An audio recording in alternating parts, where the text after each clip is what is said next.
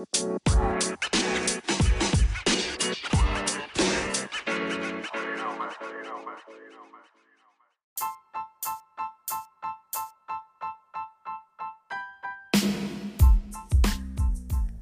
everyone, welcome to our podcast series, What About Us? Cultural Awareness in Clinical Practice. I'm Afsana. So in this episode, which is the last one for 2020, we're joined by the wonderful Myra Khan. But before I introduce Myra, both Kate and I want to take this opportunity to thank all our guest speakers who've given up their time to share their experiences, talk about some of the challenges that they face within practice, and also give advice for those who might be working within the profession right now or who might be aspiring to do so in the future. So in this episode, Myra Khan, who's a qualified counsellor, she's a coach, a tutor, and she's also the founder of the Muslim Counsellor Network and Grow to Globe. So Myra shares her experiences of working within the profession. So let's have a listen to what she had to say. Myra, I'm so happy to have you here. I know you're really busy, but we're really grateful to have you with us for our podcast series here today. Thank you so much. It's great to be with you today. Okay, so I want to start with just first of all, just getting an understanding of who you are and what your journey is and how you got into clinical psychology and counselling in particular. Yeah, so where I am right now, before we kind of go back and where it all started from. So right now, in terms of my career, so I work as a counsellor, a supervisor, a coach. I also deliver workshop facilitation and training, and I'm also the founder of the Muslim Counsellor and Psychotherapist Network, MCAPN. So that's kind of a snapshot of where I am right now. But the journey kind of started off, actually kind of 13 years ago now. It feels like such a long time. 13 years ago, it started with no idea that I was going to end up 13 years later where I am right now. But 13 years ago, I signed up for a 10-week Introduction to Counselling Skills course. And I was doing that at the time when I was working as a researcher at one of the universities. And I was doing it purely as a side interest.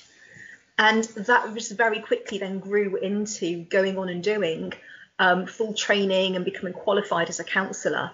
And so for the past 11 years, I've been working with clients. Wow, that's amazing. And it just sounds like you're doing all of this amazing work. And, you know, I've seen a lot of the stuff that you've done. So, yeah, tell me a little bit about that then. So you started off with, you know, going into this introduction session or, you know, this course. And then how did that develop through the years? Yeah, so what I realised quite quickly was that I actually really enjoy counselling. And what, again, started off, I think, more as an interest. When I did my actual formal counselling qualification, so the route into counselling, there are many different routes into it, but the route that I took was following that 10-week introductory course, I went on and did a 2-year certificate in counselling skills. And that is kind of a prerequisite before you could then go in and do your formal core training, where you start working with clients and where you actually start your clinical practice. So off the back of doing that 2-year certificate, I thought, actually, what would it be like to work with real clients? Because at that point, it's all role plays and you're only really counselling and practicing your skills with your peers in your class. And so this was back in 2009, I started my 2-year diploma. And I chose to do that 2-year diploma because it meant then that from week 1 of that training of that 2-year diploma, I would be seeing real clients. And that's the start of my 11-year clinical practice. And in those 2 years, I look back now and go, gosh, I had no idea what it was going to evolve into. But I remember starting that 2-year diploma back in 2009 and thinking to myself, I just want to know what it's like to sit in a real, you know, in a room with a real client, with no idea that I was going to make it my career. I had no intention of even working or building it into a full-time career. At the time when I was on placement, those first 3 years of my clinical experience was working with students at a student counselling service, and I absolutely loved it. And even then, I remember at the time my ambition was, oh, wouldn't it be great if I just got a part-time role here at the student counselling service, thinking that I might be working at the most. I was thinking myself lucky to even work there 1 or 2 days a week. And gosh, within a year or two of qualifying, I realised and recognised that actually I could do so much more with it. And so within those first 2 years of qualifying, I started to build my own private practice. And so I've been working with privately and running my own private practice since 2013-14. And that's evolved into a full-time private practice where I also supervise, where within a year of that, I also started teaching, actually delivering teaching and training in counselling as well. So it kind of snowballed within 2 years of me qualifying to where I am now. That's absolutely amazing. And, I've had the pleasure of attending one of the conferences where you were presenting, and I just felt it was absolutely, brilliant the way you talked about the concepts, and you talked about, core issues and concepts within mental health in particular. So I wanted to kind of touch up on that then. So I know that you've done a lot of work around BAME, Black, Asian and minority ethnic groups. And, you talk quite a bit about, inequalities or, the lack of equality within practice. Can you talk a bit more about that? How did that interest them? And, what kind of got you to sort of talk about some of these issues within your practice? I think the starting point for all of that was going back to that experience when I was on my diploma. And it very much came from my lived experience of it, from both my lived experience of being a Muslim practitioner, a visible Muslim practitioner wearing the hijab. So it was from my lived experience, but also my clinical experience. And it was and what's evolved then in absolutely talking about and addressing the inequalities within the profession and the inequalities within therapy and counselling, or access to therapy and counselling, stems from that experience in which being a student or trainee counsellor and being the only person of colour on the training course, and there being absolutely no person of colour in either on either the teaching team, so none of the tutors were people of colour, as well as the people at my placement. So no one who was working at the time in that university student counselling service was a person of colour. And so for me, I went through my full 3 years of training, my core training, without coming across another person of colour as a practitioner, as a trainee. Yes, I branched out and I went and started to access those spaces where there were people of colour practitioners. But I remember thinking, gosh, I've yet to come across another Muslim practitioner. Forget that, I'm yet to come across another Asian or Muslim or Black or any other ethnic minority practitioner who was in a teaching, supervisor or paid role context. Yes, there were other people of colour on other training courses that I saw, but none on my own, and none, as I said, in these senior roles. And I remember that's what started for me the journey of going, well, why is this? And to fast forward, as you said, I now do a lot of work which focuses on both addressing the barriers and the inequalities of accessing the training by people of colour, but also the inequalities within the counselling profession and within the practice itself, for which then counselling and therapy may not be then culturally sensitive. So I'm looking at it from both the practitioner perspective. What are the barriers to practitioners, to people of colour practitioners, but also what are the barriers to people of colour accessing really good, culturally inclusive therapy? That's such an interesting point that you raised there. Talking about first of all being taught about diverse issues and I suppose ideas and concepts and challenges, but then also those on the other side of it as well, who are then accessing these type of training programs.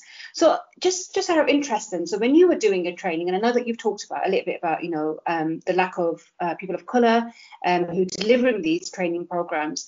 So were you actually taught much about cultural competence and taught about working with diverse clients? In a nutshell, no. Out of a 2-year diploma, we were taught about working with difference and diversity, and that's often the title that it's given. We were taught 1 day on it out of a 2-year program, for which I had the experience of watching what it felt like was kind of a standardized video that they used to explore working with difference and diversity, for which the counsellor in the video was white, middle-aged, middle class, and that is very stereotypical, but also very it is the average, the dominant average of people of practitioners in this field. And the client was a female woman of colour in a hijab. And that is what is positioned as working with difference and diversity. And I remember at the time flagging that up as a real problem, because what then is absolutely positioned as what's normative in the profession then is to be white, middle-aged, middle class, and therefore then to work with anyone who is different or diverse is working with a client who is black or brown, and somebody who may then come from a minority faith group, such as somebody who is Muslim. And I really struggled with that, because I remember thinking, hold on a minute, I identify more with this client than I do with the practitioner. Right. And consciously, clearly, there are problems with that. But unconsciously, I think there are far greater problems, because what is it unconsciously teaching us? What are the messages in that tell us then about what do we define as normative and average, and who do we then define as different? And it others then minority and marginalised groups even more. And that's the training I got on working with difference and diversity. And I still use that as an example to this day of why I challenge the current standards, or the current standards and trainings and ethics around what it means to work inclusively and working cross-culturally. Because for so many practitioners, their training does not adequately cover working cross-culturally or working within diversity. Right. So then what is it that you propose, or what you suggest, that is different from the mainstream practice that's out there? The biggest shift for me that we can make in training is to absolutely move away from a normative position of whites, middle-aged, middle class, and therefore then working with difference and diversity is that process of othering anybody else. Moving from that position of normative into a position of every single one of us, it works within diversity. We are always working with diversity, because every single one of us as a practitioner will be working with a client who will have a different lived experience and social context to us. And therefore then we are always working cross-culturally. We're always working with somebody, with a client who is going to have a different lived experience to us, because their identity is different to us. So we're moving away from what's deemed as normative and therefore everyone else is different, to actually we are all diverse. And it moves us into a realm then of always being mindful and conscious of the identity of who we are as practitioners, and then the identity of the client. And therefore then we're always holding consciously in our minds then is that there are two identities in the room, because there are two people in this therapeutic relationship. Therefore then we have to always think about and be reflective of, well, what is the relationship that is then being created between me and my client based on my identity and based on theirs. Right. Sorry, carry on. Sorry. Well, I was just going to say, what that means then is that the impact of that is then we are always working within diversity, because I am diverse from my client and my client is diverse from me. as opposed to working with diversity, which means that my client is diverse but I'm not. That is it's such a brilliant concept when you talk about it in that way. And I think that's so important as well, the way you've talked about this and the way you've conceptualized it. And I think often, you do find that it is that sort of that normative process and the normative position that is talked about within mainstream clinical practice. So it's really great to see that, you're challenging that thought and, those kind of ideas around cultural competence. So, you talked a little bit about access then in terms of, maybe those who want to go in and to really kind of grow within this field. What kind of advice would you give them, or what kind of the things that you think is important for them to consider when going into this field?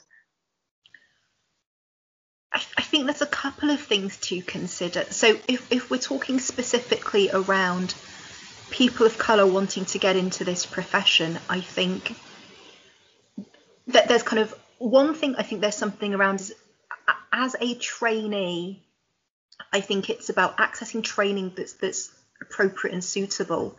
And I think that then is training that actually takes into consideration your identity, and that there is a curriculum then that actually allows space to think about diversity and difference in a way that is respectful. And like I just mentioned, that in that sense of working within diversity and understanding the importance of understanding intersectionality. So I think for new trainees or people of colour wanting to get into this profession, I think it's about ensuring that you access training then that actually allows for that space for you to grow as an individual practitioner. Alongside it, I would always advise then finding your tribe, finding people that are going to support you in that journey. That may well be other peers on your course that also might have some of those shared experiences or similar experiences, as well as finding mentors within the field, finding people that are perhaps already established, or people that are already in those roles that you identify with, or those roles that you want to grow into yourself. Are you starting to build up a network then of those other practitioners that can support you in your journey? So I think there's something about what you need to do in terms of accessing training.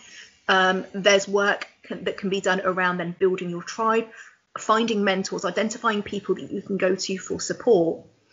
And then I think thirdly, there's something around holding on to one and identifying who you want to be as a practitioner, and how do you want to be working also long term in this field as well, because there are so many different routes and roles to go down. I think you've always got to be mindful of, well, what is the work that you want to be doing? What is your purpose behind what it is that you want to be doing as a counsellor? And fourthly, then, to also recognise that the field is very broad and diverse in the type of work you can be doing. So I would also recommend having a really good think about, well, what else might you want to be doing alongside your clinical practice? Yes, you might want to be working with clients, but are you also interested in supervision, you becoming a supervisor? Are you interested in delivering teaching or training? Are you interested in delivering workshops, writing books, creating podcasts? Like, what else do you want to do to grow your portfolio? I think it's just really important that we understand that as people of colour, we have to work 10, 20 times harder to make it in any profession. And I think, and that's the same with the profession of counselling and psychotherapy as well. And so I think it's really important to hold on to what's your purpose, what's your motivation behind it all, but also hold on to your ambitions.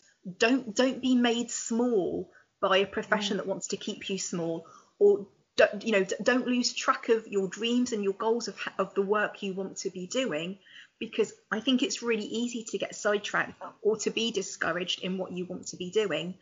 Hold on to that really generous portfolio of work that you want to be doing, and then just go for it.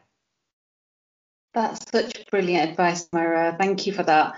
You talked about, building a tribe, and you talked about, having that connectivity with others within the profession. So can you just talk about then, is that how you kind of came about developing or, founding the Muslim Council Network? Is that how that developed?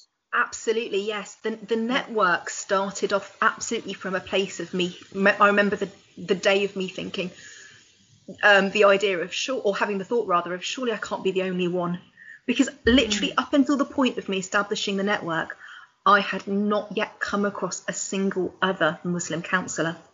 And I think for me, looking back, with having run the network now and everything we do with the network and all the output we do and all the outreach work and all the support we offer to other Muslim practitioners, looking back on that day when I thought that, and I literally established the network originally as a LinkedIn group, looking back now, what that actually says to me is that as a profession, there was no platform at the time in which minority groups were being seen.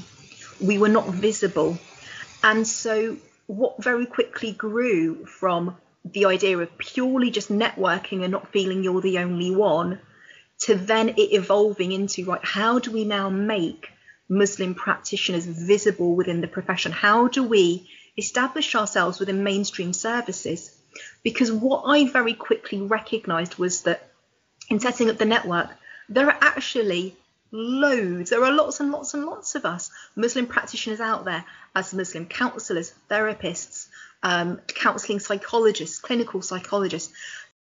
Clearly a lot more practitioners who are working as psychologists, but of course then those jobs tend to be more available in the mainstream, and also many more jobs of that type available in public services and of course within the NHS. But as counsellors and therapists, there are very few roles. I mean, it's very competitive to get a paid job. And so what I very quickly realised was that many Muslim practitioners, they do exist. They existed, but they were working in private practice. And so because of that, then they were very hidden. They were hidden within their communities and not visible within the mainstream.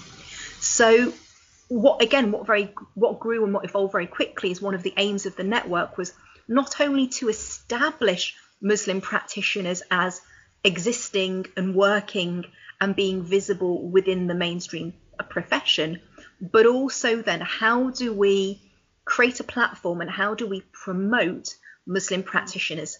And hence why we then created the Muslim Counselling Directory as part of our network. So one of the services and resources we offer through the network is that Muslim Counselling Directory. So anybody now who wants to find and access and work with a Muslim counsellor or therapist or counselling psychologist can jump straight onto our website and search for one. Right. I mean, that's brilliant. And, it's great to see that, you're able to sort of build this community and offer sort of a niche service, shall we say. So I'm just conscious of time because I know that, you're very busy as well, and we're going to be coming to the end of this interview. So is there anything that you want to talk about in terms of, what you've been doing recently? Because I know that you've been doing a lot of work around, I saw one of your posts around Grow to Glow, and I thought that was fantastic, your TED Talk. And, you've got so many projects going on. What can we expect from you over the next year or forthcoming years? Oh, wow. Yeah, a lot. A lot, okay. Yeah, again, absolutely, with the network, that's growing, that's evolving. So there's a lot more happening with the network and plans to actually offer more resources and services through the network.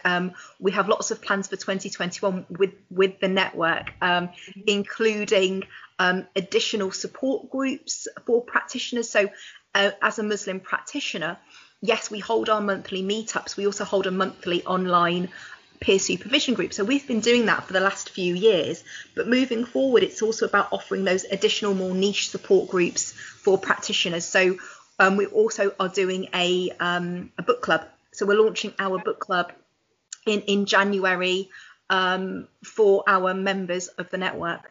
So with the network that's evolving and growing, of course, the counselling directory is going as we get more members joining and more practitioners qualifying and going into private practice. Alongside that, yes, as with my kind of clinical hat on, I obviously have my Myra Khan counselling, so that's all of my clinical work with clients and also with supervisees.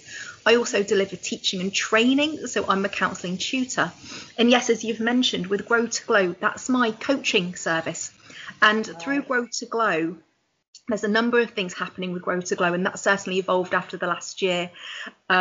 Absolutely, since I did my TED Talk last December, it was, where Grow to Glow was launched. That is all about well-being and self-care and emotional health.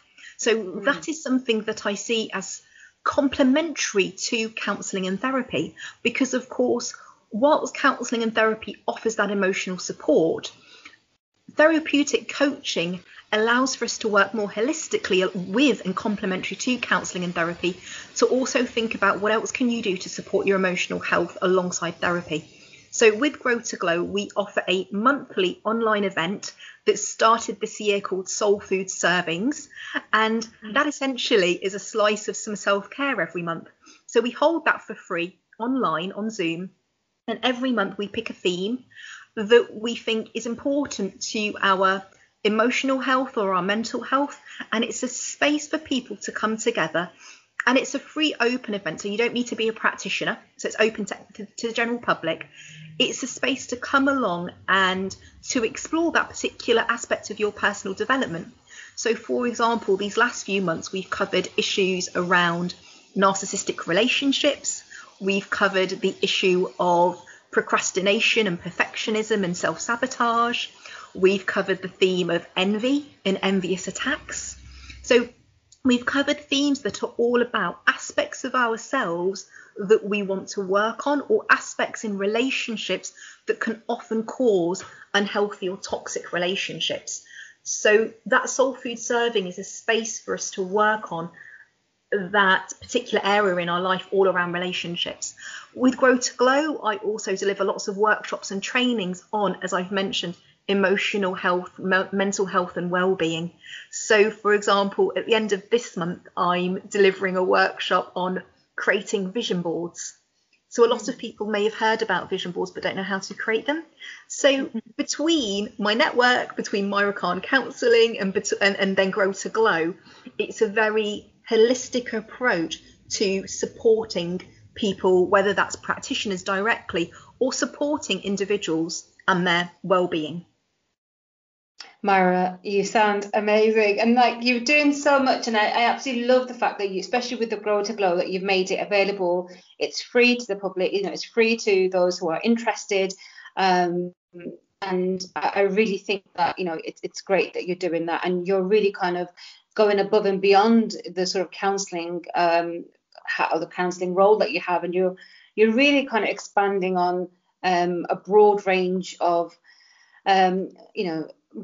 things that support that kind of role that you've got there as well. So that's amazing, I think.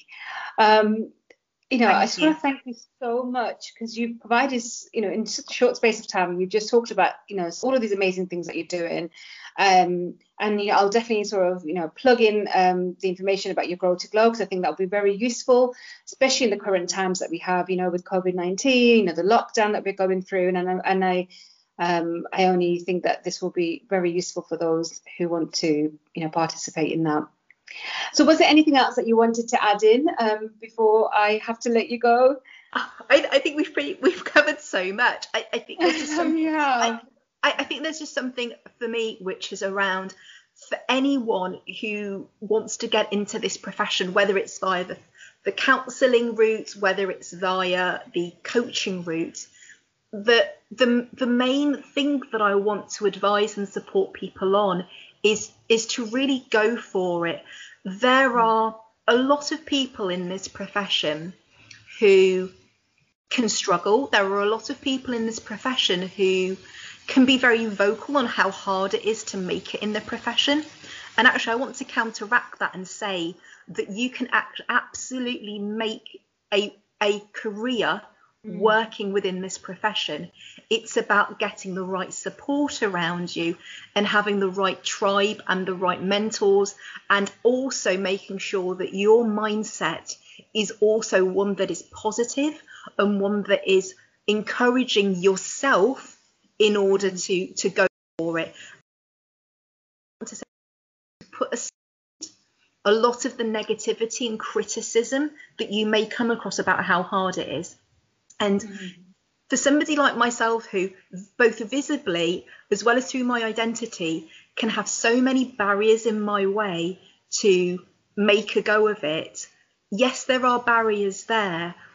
If you have, as I said, if you have the right mindset, you also have the motivation and the real desire to want to succeed, and then you have the right people around you supporting you, genuinely supporting and encouraging you, you can actually make a real good go of it. I've been able to, I'm really blessed to have been able to do that myself, but it's also why I give back through the network as well, and why I give back through so many platforms and avenues to encourage other people to also be able to go out there and do their thing as well. So I'm somebody that I will be there to support and encourage other practitioners who want to make it in this field to feel that they're not on their own doing it.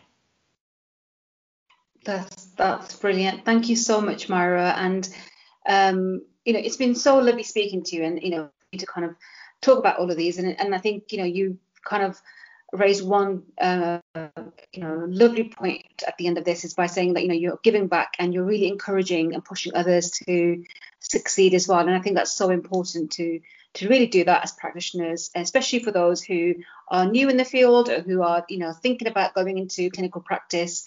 So I think that having mentors, supervisors and so on who really sort of allow others to flourish within the field is vital. Yeah, absolutely. I would never want anyone to feel that they are alone or on their own in this field. Yeah.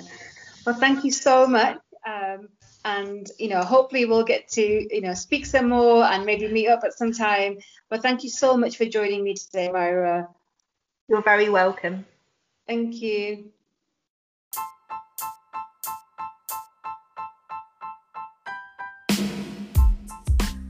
Thank you so much for listening in. I again want to just extend my gratitude to all our guest speakers who've given up their own time out of their own goodwill to share their experiences. And we hope that we can continue these conversations in the future. Thank you to all our listeners too, who have given us such positive feedback, and we hope that we can improve in the future. So I'm going to pop a link in just as a quick feedback form.